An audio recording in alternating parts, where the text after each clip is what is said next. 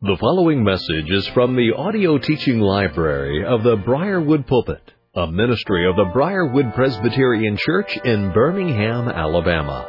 Our speaker is Dr. Harry Reeder, Senior Pastor of Briarwood Presbyterian Church.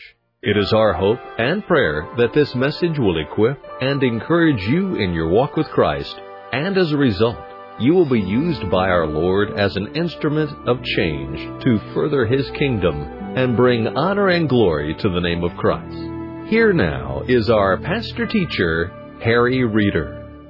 If you're able, please remain standing for the reading of God's Word. And if you'll turn with me to Matthew chapter 2, your copies of God's Word to Matthew chapter 2. We're back to this text this Sunday, but for a different purpose and a different focus in our study of the Kings of Christmas. As you turn there to Matthew chapter 2, I want to remind you, I don't know whether you're looking around for a Christmas gift or not, but if you are, the bookstore, at my request, has a number of options for you to have private worship with the Lord, your private time with the Word of God, your devotional time, your quiet time, your time alone with God.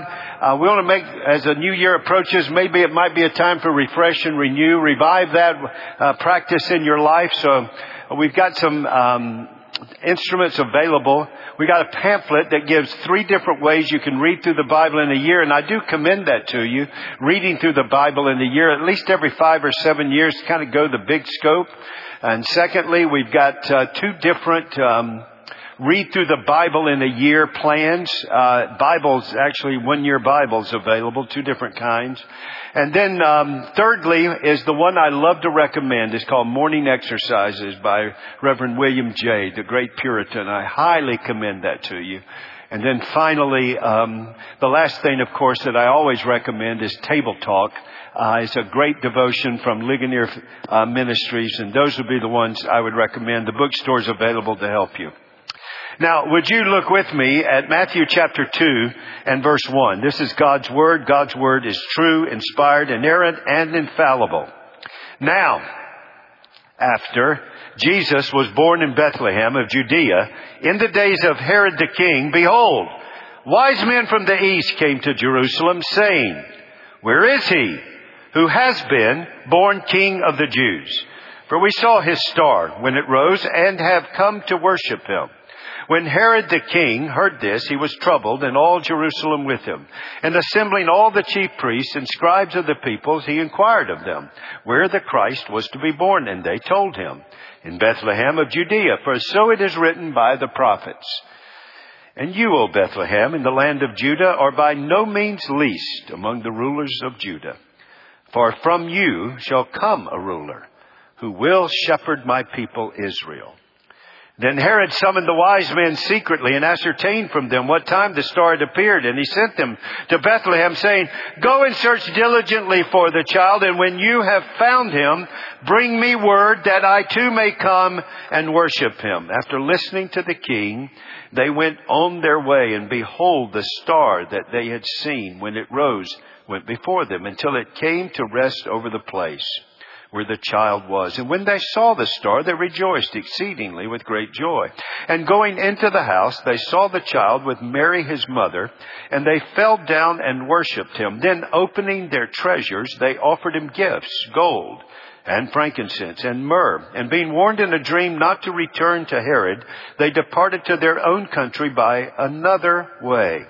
Now, when they had departed, behold, an angel of the Lord appeared to Joseph in a dream and said, "Rise, take the child and his mother and flee to Egypt and remain there until I tell you, for Herod is about to search for the child," and underline, "to destroy him."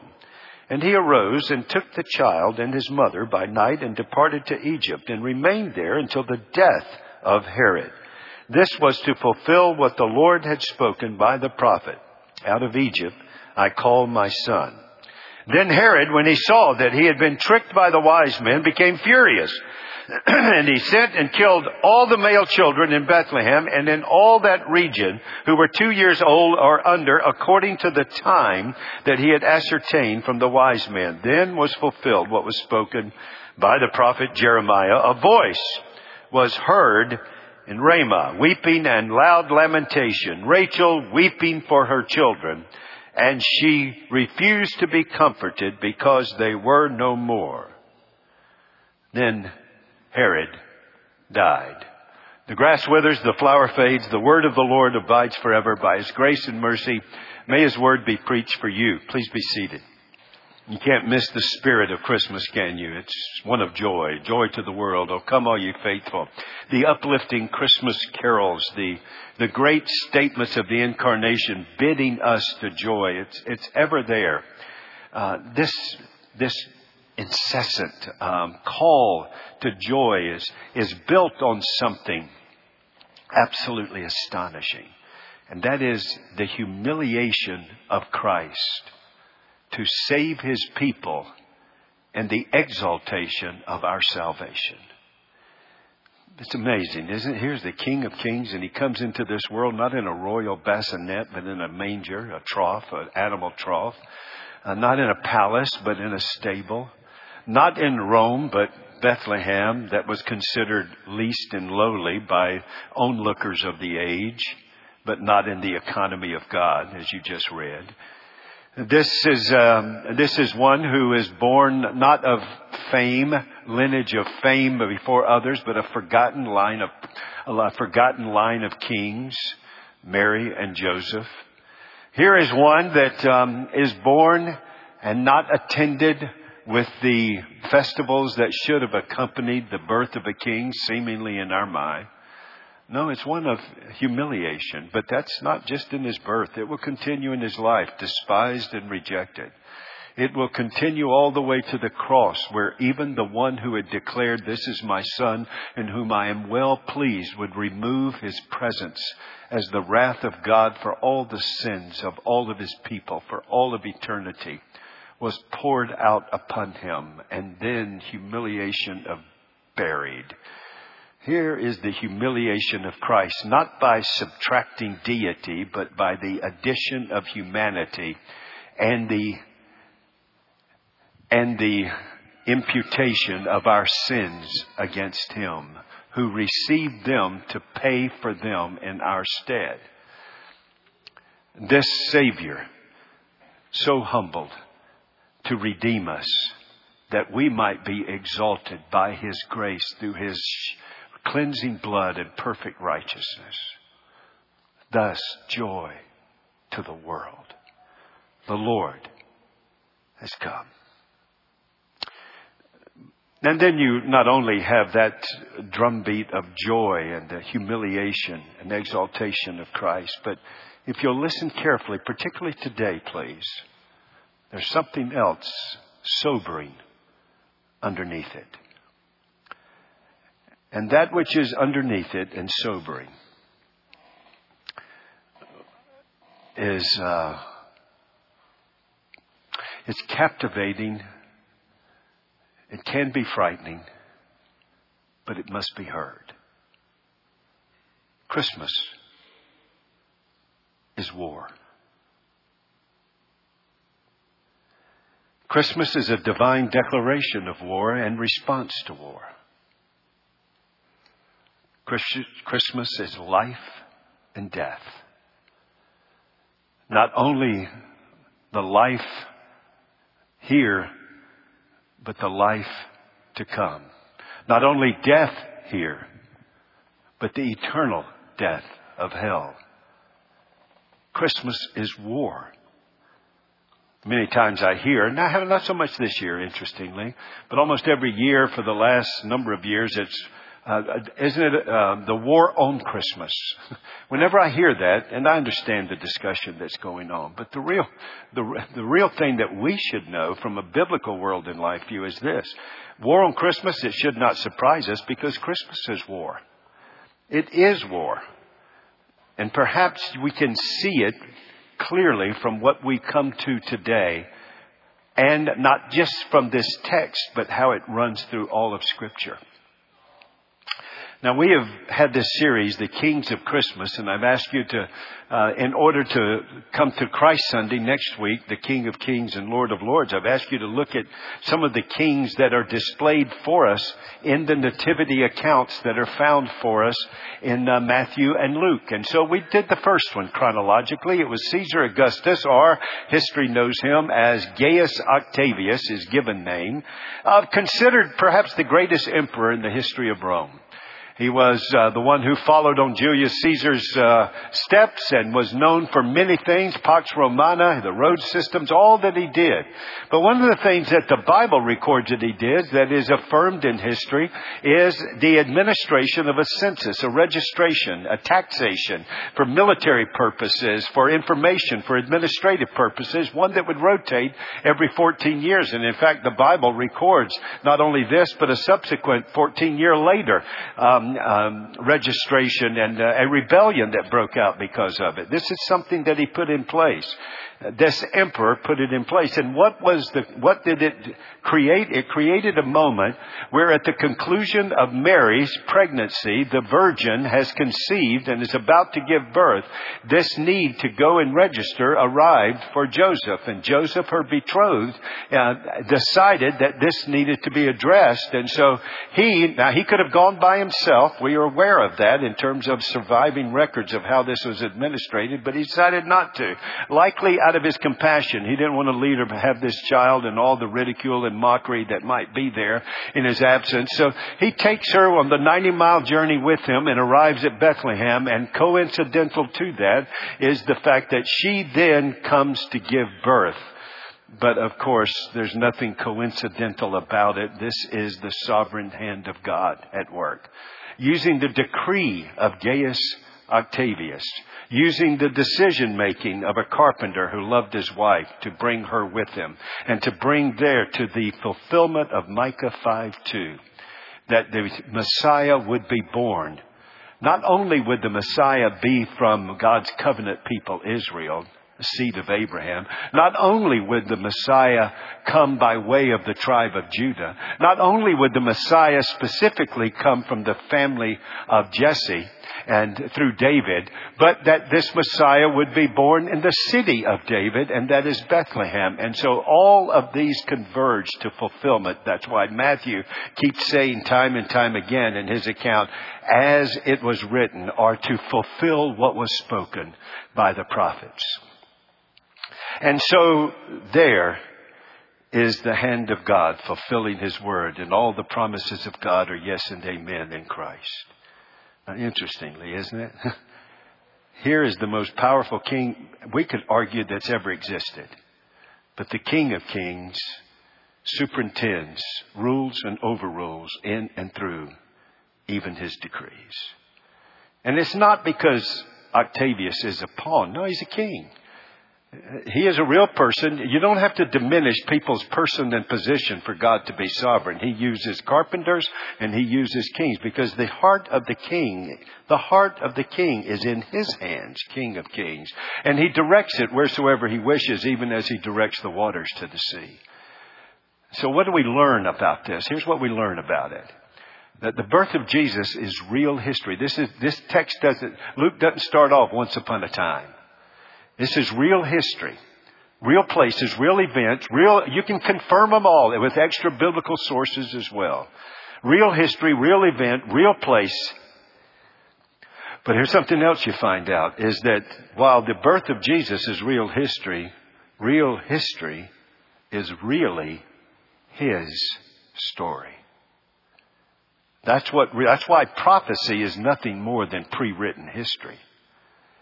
This is a sovereign God who rules and overrules and accomplishes His purposes. And the same God who promised He would come has also promised He's coming again. That also will be history one day. For God always fulfills His word. But the second thing that we looked at was another king. He's unnamed. He's a king not from the west like Octavius, but a king from the east. And his emissaries show up, Magi. Now, some people would ask, Pastor, are these Magi, are they actually kings? Don't we sing, we three kings of Orient are? Okay, we don't know. they could be kings, but likely not, because that term is not usually used to refer to a king, magi. But could be, and if it was, you can be assured, three kings, nothing. There would have been a full entourage if they're all kings.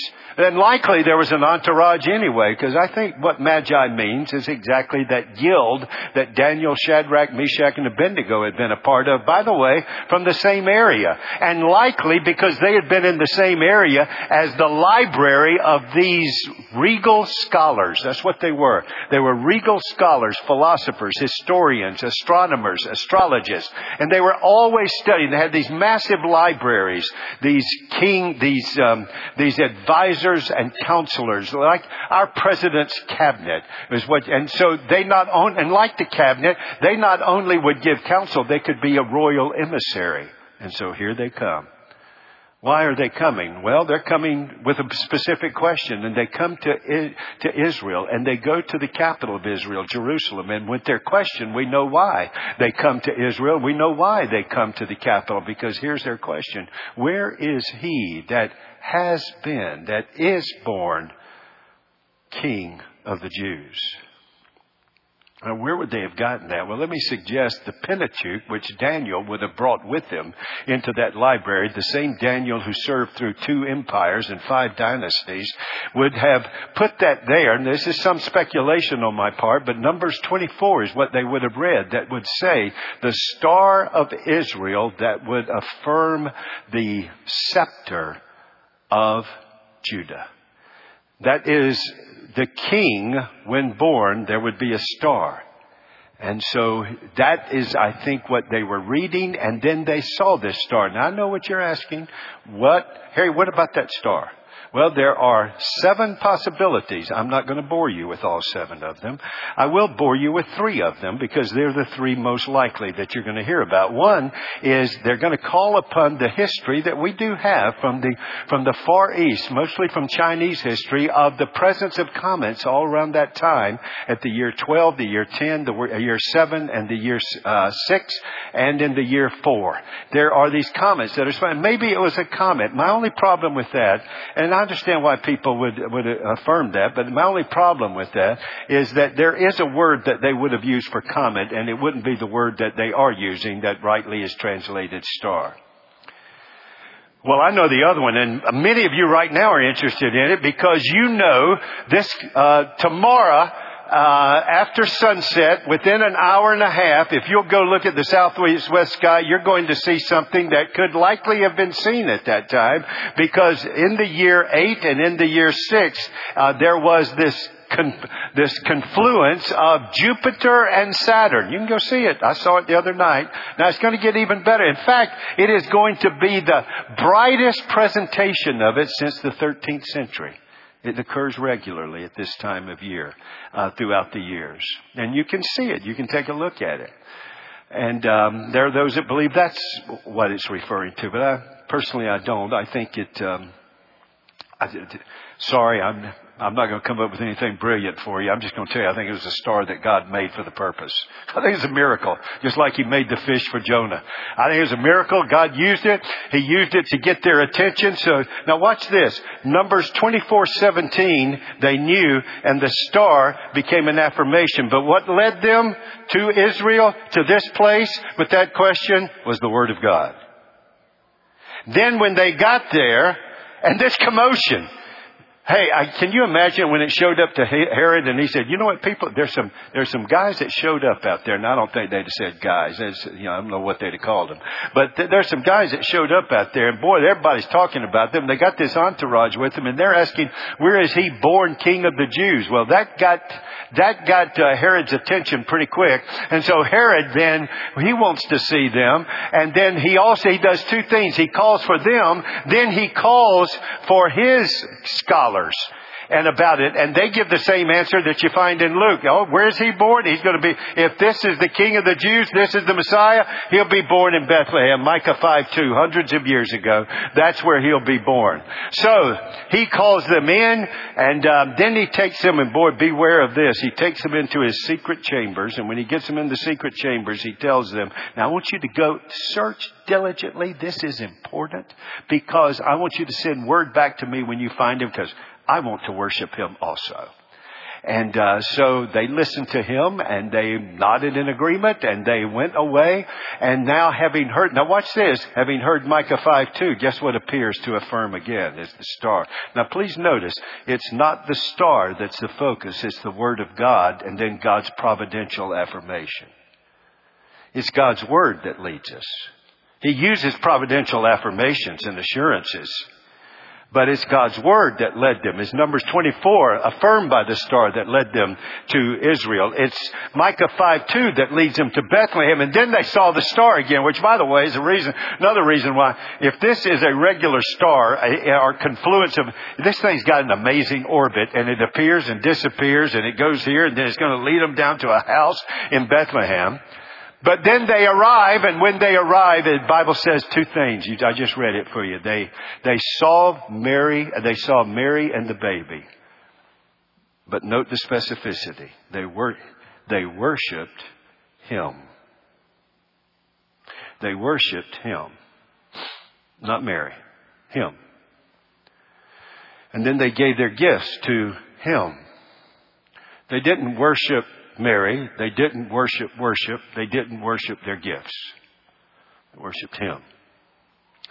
Although the gifts are really significant: gold, regal, incense, priest, myrrh, prophets. Prophet, priest, and king.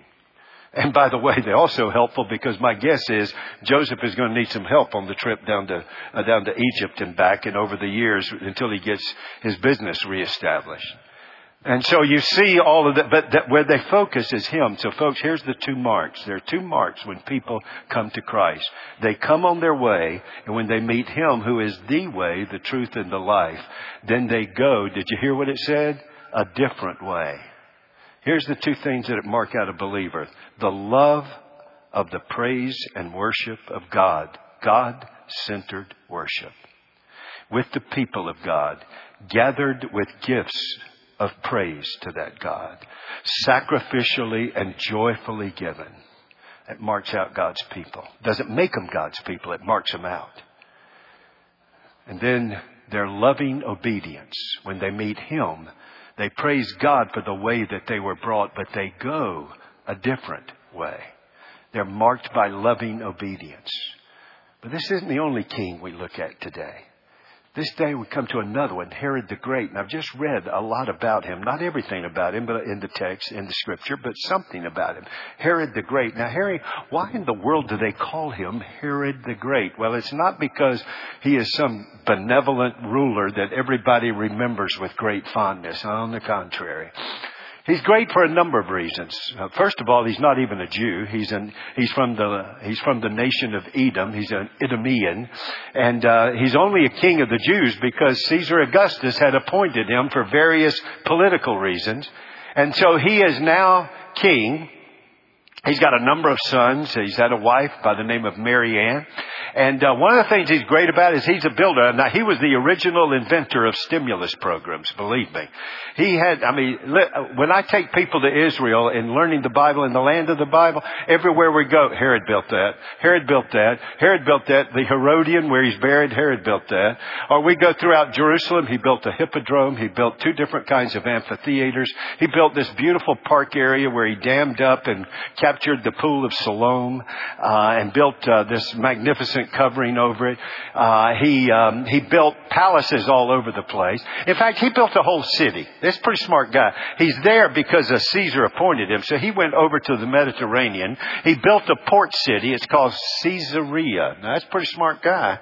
You build a city, and then you name it for the guy that put you in power. So that's called job security. And so he put that in there, and he named it Caesarea by the sea. And as Caesarea by the sea is established, he built himself a palace there at Caesarea by the sea.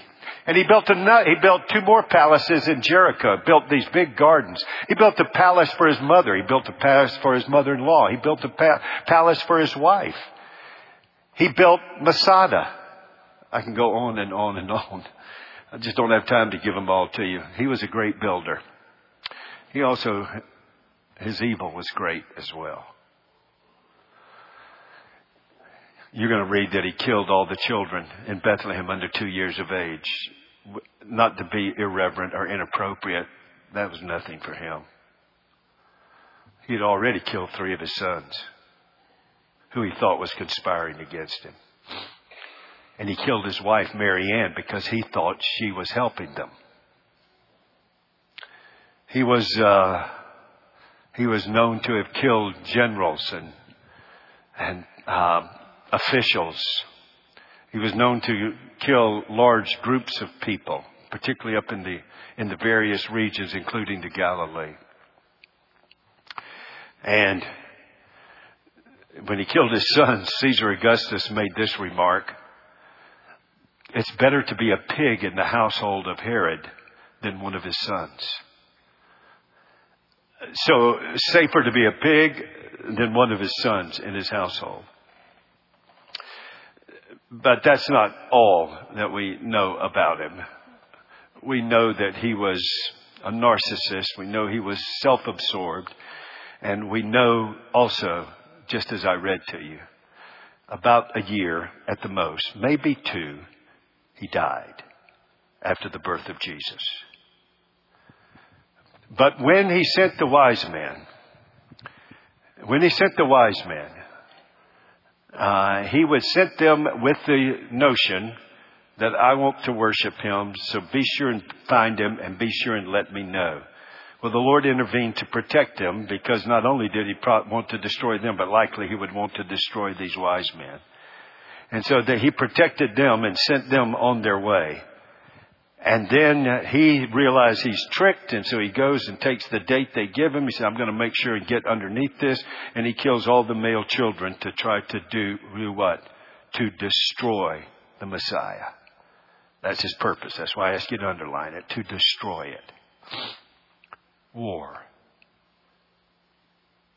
And casualties. And violence surrounds the moment. By the way, when he dies, he wants to make sure nobody ever rivals him after he dies. So he with Augustus made sure that his 3 living sons would divide up the kingdom. So there would be Herod Archelaus, who would take over Jerusalem and Judea and Bethlehem. He perhaps was even worse than his father. So Joseph and Mary would not come back. I guess they were thinking about coming back to Bethlehem, but they decided not to because Archelaus was there. They went up to Galilee, where Herod Antipas ruled. And then there was a 3rd son who ruled in the northern part of Israel. His name was Herod Philip. By the way, he learned from his daddy too. You know what he did? He learned from his daddy, and he built a city for the Caesar that allowed him to stay in power. The new Caesar's name was Tiberius. And so he built a city for him. He called it Caesarea, and then put his name, Caesarea Philippi, up at Mount Hermon. And then you come down to Herod Antipas at Galilee, and he builds a city for Tiberius and actually calls it Tiberias. It was built during the days of Jesus. So here is all of this that's working out of this evil rule. And the 3 tetrarchs left after Herod the Great. And it's in that context that Jesus will grow. Something else happened. Herod Archelaus was so evil that even Augustus could not tolerate him. So he sacked him. And he decided, I'm not going to give Jerusalem and Judea to these other 2 guys. I'll tell you what I'm going to do. I'm going to keep control of it. I'm going to put a procurator. I'm going to put a procurator there and a governor. His name will be Pontius Pilate, who will occupy the palaces of Herod. You remember that secret chamber, that court? That's likely 33 years later where Jesus will be brought to stand trial by Pontius Pilate. So here are all of these things coming together. So what is it that is abundantly clear? Joy to the world, the Lord has come. See His humiliation to save us from our sins and our exaltation for His glory. And then His exaltation as He is risen from the dead and ascended into heaven. And He will come again to judge the living and the dead. But none of this is new. Herod the Great is just another one in the line. So let me give you a takeaway. Here's the takeaway. The real war on Christmas is the war at the first Christmas, which began before Christmas and which continues after Christmas until Christ returns. This is a war that is the result.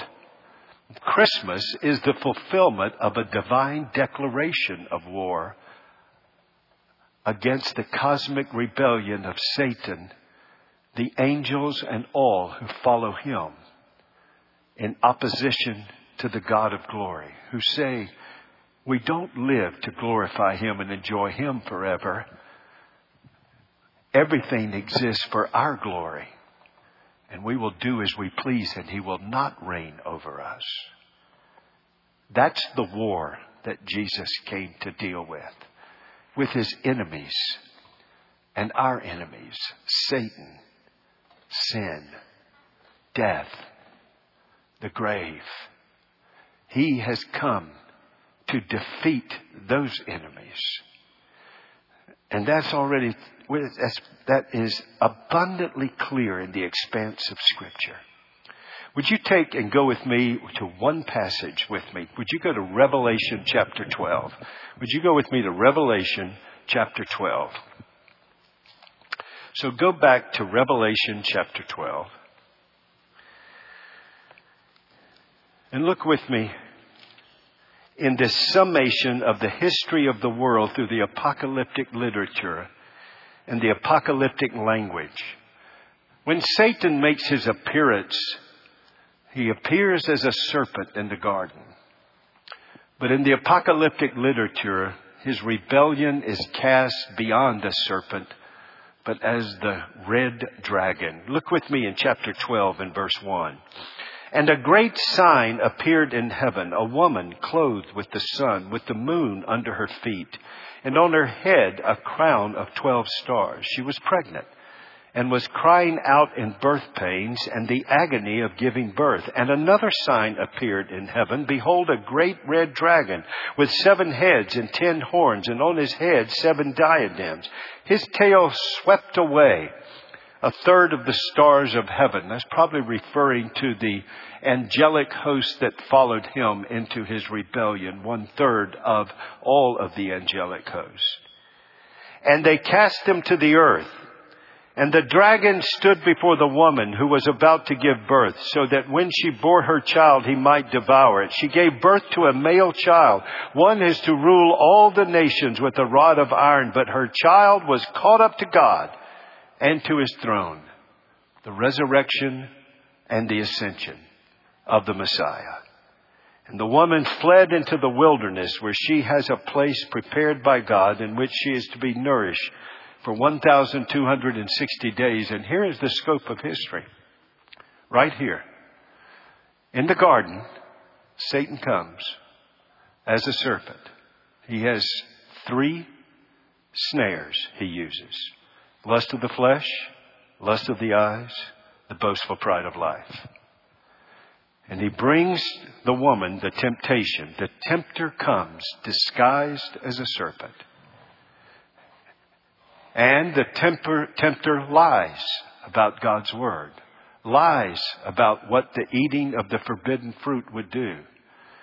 And then comes the temptation. And when she saw that the tree was good for food, the lust of the flesh, appetites, that it was a delight to her eyes, the lust of the eyes, and desirable to make her wise to be like God. boastful pride of life. Then she took from its fruit and she ate, gave to her husband with her, and he ate. Then comes the curse of sin. And as the curse falls upon Adam, falls upon Eve, falls upon the creation, and then in Genesis 3:14 through 16 to the serpent. And to the serpent he says, you shall crawl on your belly. In other words, the sovereign hand of God will be upon Satan. And the woman shall have a seed. The seed of the serpent and the seed of the woman will be in conflict.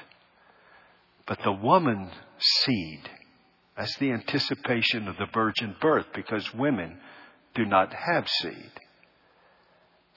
Here is the promise of a seed to a woman who will give birth, and her seed shall crush the head of the serpent, while his heel will be bruised. The humiliation of Christ in the bruising of a heel. But that's not a lethal blow. The lethal blow is delivered to Satan, that he will be defeated and then ultimately destroyed. So what does Satan do with that curse? God has declared war. Satan, in his rebellion, does not surrender. And you see life and death in the very next chapter. Here comes Cain, who was birthed through Eve. Having heard the promise of God, you can almost see her hope in her naming of her firstborn. Cain, meaning I have gotten a man-child from the Lord. Is this the promised one? Satan's not omniscient. So what happens in worship? Abel is affirmed and Cain rises up and he slays Abel. The war is on.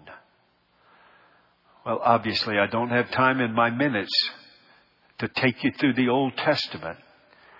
Because not only will this woman be understood as one woman chosen through which will come the virgin, but it also is referring to God's covenant people. His covenant people are His bride. So He is going to bring His Messiah through His covenant people of a particular tribe, Judah, through a particular family, and He's going to bring this one here. And what will Satan do? Satan makes war to devour the child and makes war against the woman. So you don't have to wait to Herod. There's Cain. Again, time and time again, I'll just give you another one from the Old Covenant. You see the stirring of God's hand to deliver His people from the bondage of Egypt. And He's going to raise up a mediator. His name will be Moses. But interestingly, as the moments are coming to this deliverer, comes a genocidal decree from Pharaoh to kill all the male children, the firstborn male. Then comes a genocidal assault against male children.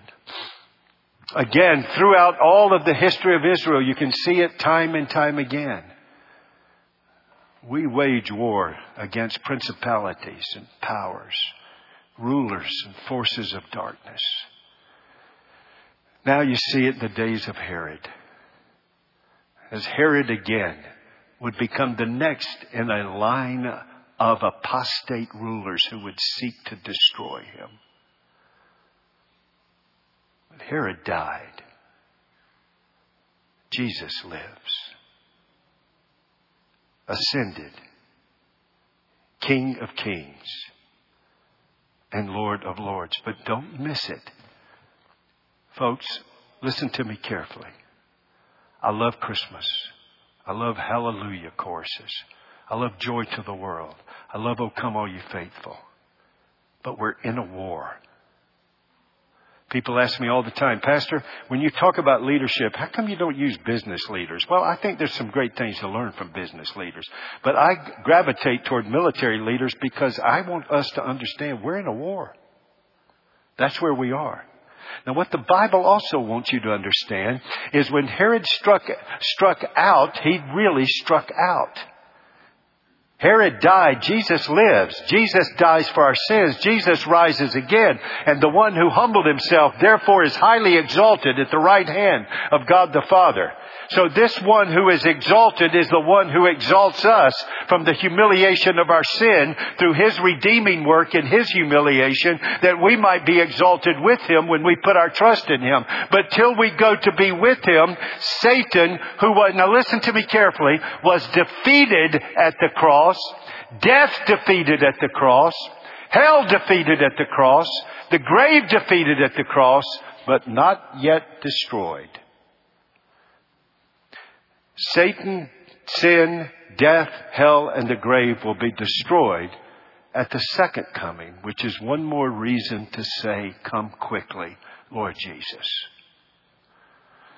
And just as God's people in the Old Covenant were delivered with the onslaught of Pharaoh against the children, but God delivered them and he could not kill Moses. And Moses was sustained and Moses led the people out into a wilderness. So we, the people of God, have one greater than Moses. Moses was just pointing to this, who takes us not from the bondage of slavery, but from the slavery to our sin, and delivers us from its persuasion, delivers us from its penalty, delivers us from its power, is delivering us from its practice, and will deliver us from its presence. And we are now still in a sin-cursed world. We're in a wilderness.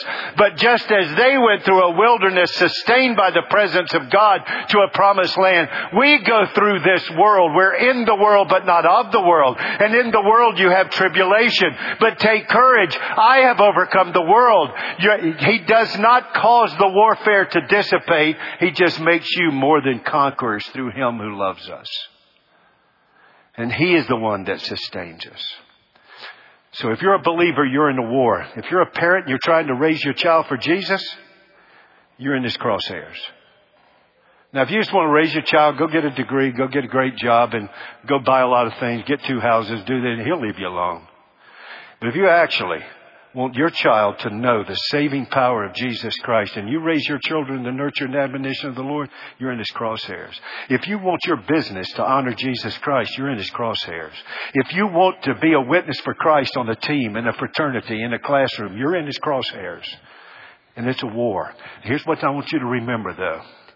The war's been won. But get in the battle. Stay in the fight. Don't abandon the fight. And yes, you're going to get wounded. But stay in the fight. He wants to here's what Satan loves. He's got snares, lust of the flesh, lust of the eyes, boastful pride of life. He's got servants. He loves to use rulers who are intoxicated with power, like Herod and Pharaoh and Artaxerxes. You just start naming them. And he loves, of course, to use the doctrine of demons in the demonic world. He loves to use false teachers, religious leaders, false preachers, false leaders, teaching a false message. He's got servants. He's also got strategies. He loves to intimidate. He loves to imitate. He loves to infiltrate. By the way, you can see it, can't you? Not only in the garden, you can see it right here in Herod, can't you? You see Herod? He wants to infiltrate. Oh, I'm a worshiper. He wants to imitate. Yeah, be sure and give me work because I'm like you. I want to go give gifts and worship him. No, he didn't. He wanted to destroy him. And then he tries to do what? He decrees death. He tries to intimidate. He infiltrate. Listen, Satan does this all the time. He loves to infiltrate the fellowship of a church with gossip and slander and chaos and ungodly divisions. He loves to infiltrate the leadership of a church with false teachers, false preachers, and false leaders. He loves to infiltrate. He loves to imitate the tares instead of the wheat. He loves to do all of those things. And he not only loves to imitate and infiltrate, he also loves to intimidate, because he knows if he can make you afraid, he'll stop you. He knows that fear paralyzes. That's why the lion roars. That's why Satan roars. You know, I want to be careful here. But do you remember when Jesus got in a boat and he went in the boat with his disciples over to the other side, the place called Galilee of the Gentiles that was infested with demonic activity, and they meet two demons. They cast legion of demons out of them. They go into the pigs. You remember that story? Have you ever read what happens in the Gospels before they get on the other side of the sea? There's a storm that is so unbelievable that even these veteran fishermen are scared they're going to perish. Jesus, don't you care? And he commands the winds and the waves. And they say, what kind of man is this? Well, they're about to find out he's going to command the demons of darkness to go over the cliff into the abyss. But don't miss what happens. Satan is not omniscient, but he certainly can sense. Jesus is headed over there where I am welcome. Demonic activity in this Hellenistic place, previously Jewish, now dominated by paganism. Jesus is headed there. And all of the winds and the waves would seek to stop him. But he is sovereign. And he commands them to stop. And he brings peace to his people who stay in the boat and trust him. Don't you care that we perish? He said, you're not going to perish. I'm with you. Even though you die, yet you shall live. I have won the victory. And I am the one that you put your trust in. And the demonic fury to stop you, that's what Satan wants to do. He has given his church the message and the mission. And we're on the march. And then he wants to infiltrate false teachers, infiltrate division, infiltrate distrust, infiltrate all of these things that would cause us to get off a mission, that would get us away from the fight and away from the battle. He is constantly trying to infiltrate the leadership of false teaching and false preaching, and leaders who lead the flock to themselves and not to Jesus and for Jesus. He is constantly at work, and he works in the world with apostate religious leaders and arrogant rulers in the world. He is constantly doing that. Now you can get fearful, or you can walk carefully, courageously, and with conviction. Christos Victor. Christ is victor. Do you know why now he says to his disciples, I will build my church and the gates of hell will not prevail against it? Why would he tell us that if Satan's not going to try to prevail? But he has assured us of the victory. And the best example I know, I'm out of time, so I'll just give you this and then close in prayer. The best example I know is all the way back to World War II, a two-front war. And in my study of World War II, there are two moments that really strike me comparable to the Christian life in this matter. And number one was those boys that landed on that beach and got up on the heights of Normandy. It was militarily and strategically. Once they got on that beach and once they got up those cliffs, Hitler was done.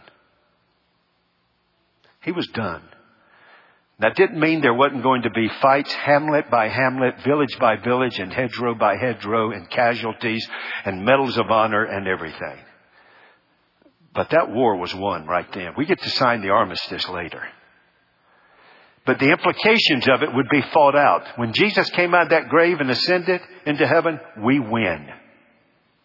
Now we got to go nation by nation and rescue the perishing and care for the dying. And Satan wants to stop you with intimidation, infiltration, and imitation. And just like Herod, he is certainly willing to lie. Oh, let me worship him. He is certainly willing to, just like Satan in the garden, the disguise of the serpent, the deceit, the discouragement. He is constantly using these schemes and strategies. He is constantly working to do that. But you have to keep your eyes fixed on Jesus, filled with the Word of God, surrender to the Spirit of God, and you got to stay in the fight. Don't get intimidated. Don't let pandemics paralyze you. Now listen, folks, you've heard me. I've attempted to walk prudently before the Lord, but I refuse to live in fear. Absolutely refuse to live in fear, because with fear comes paralysis, and then we're off mission, and then we're off message, and then we're out of ministry. So whether it is the diseases of this world, the demonic activity in this world, the declension of the culture, the battlefields are all around us. But Christ has won the war, and He's called you into the battle, and He's given you a mission: evangelize, disciple, and train up God's people, and send them into the battle. And don't retreat. One of the movies I've watched time and time again is Lone Survivor. Just trying to learn from it the principles that are there in the text, both positively and negatively. I don't necessarily recommend it. You have to be pretty careful with it for various reasons. But the one thing I do read when I'm in that thing is to fulfill their mission, which they were resolutely committed to do it. There was going to be a battle, and there was a battle. There was a battle after battle. And everybody gets hit. Even Lone Survivor gets hit. But every time they're in that battle and they get hit, there's two questions. Are you hit? Then the next question. Are you still in the fight? We stay in the fight even when we get hit. And we don't stop by His intimidation. We are aware of His infiltration. And we are not fooled by His imitation. For our eyes are fixed on Jesus. Christos, victor. Satan is defeated. Herod dead. Jesus lives. Let's pray. Father, thank you that you, even in the midst of a narrative of Scripture that is filled with amazing grace and the humiliation of Christ to achieve and secure our salvation and exaltation, even with all the resounding notes and fervor of joy. Jesus, thank you so much that you also let us know the Christian life is war. This notion, well, I'm in a spiritual warfare, is actually, that's our life. In the world, we'll have tribulation. If there's an absence of warfare, that's just a moment, a respite. So would you please help your people put on the armor of Christ, grab hold of the weapons of the Spirit, and keep their eyes fixed on their King victorious, Jesus, who will rule and reign forever. Jesus, we praise you for that you have defeated your enemies. Even when we were your enemies, you defeated us and brought us from the chains of oppression of our sin to the liberty of salvation in Christ. While we were yet enemies, Jesus saved us. And Father, I thank you that you use us to save others, and you call your people in your church to resolutely, in the midst of the battle, not shrink, not go to the sidelines, not retreat, and not go fight in the locker room. But you call us to the field of battle, knowing the war is won in Jesus. So help your people. Help me, Father, as a pastor. Help us as leaders to set the pace. Equip your people. And lead on, O King victorious. The day of march, not retreat. The day of march has come. In Jesus' name, amen. You have been listening to a message by Harry Reeder, Senior Pastor of Briarwood Presbyterian Church in Birmingham, Alabama. For more information on the resources available through Briarwood Presbyterian Church, or for more information on the teaching ministry of Pastor Reeder, visit us at briarwood.org or call 205-776-5200.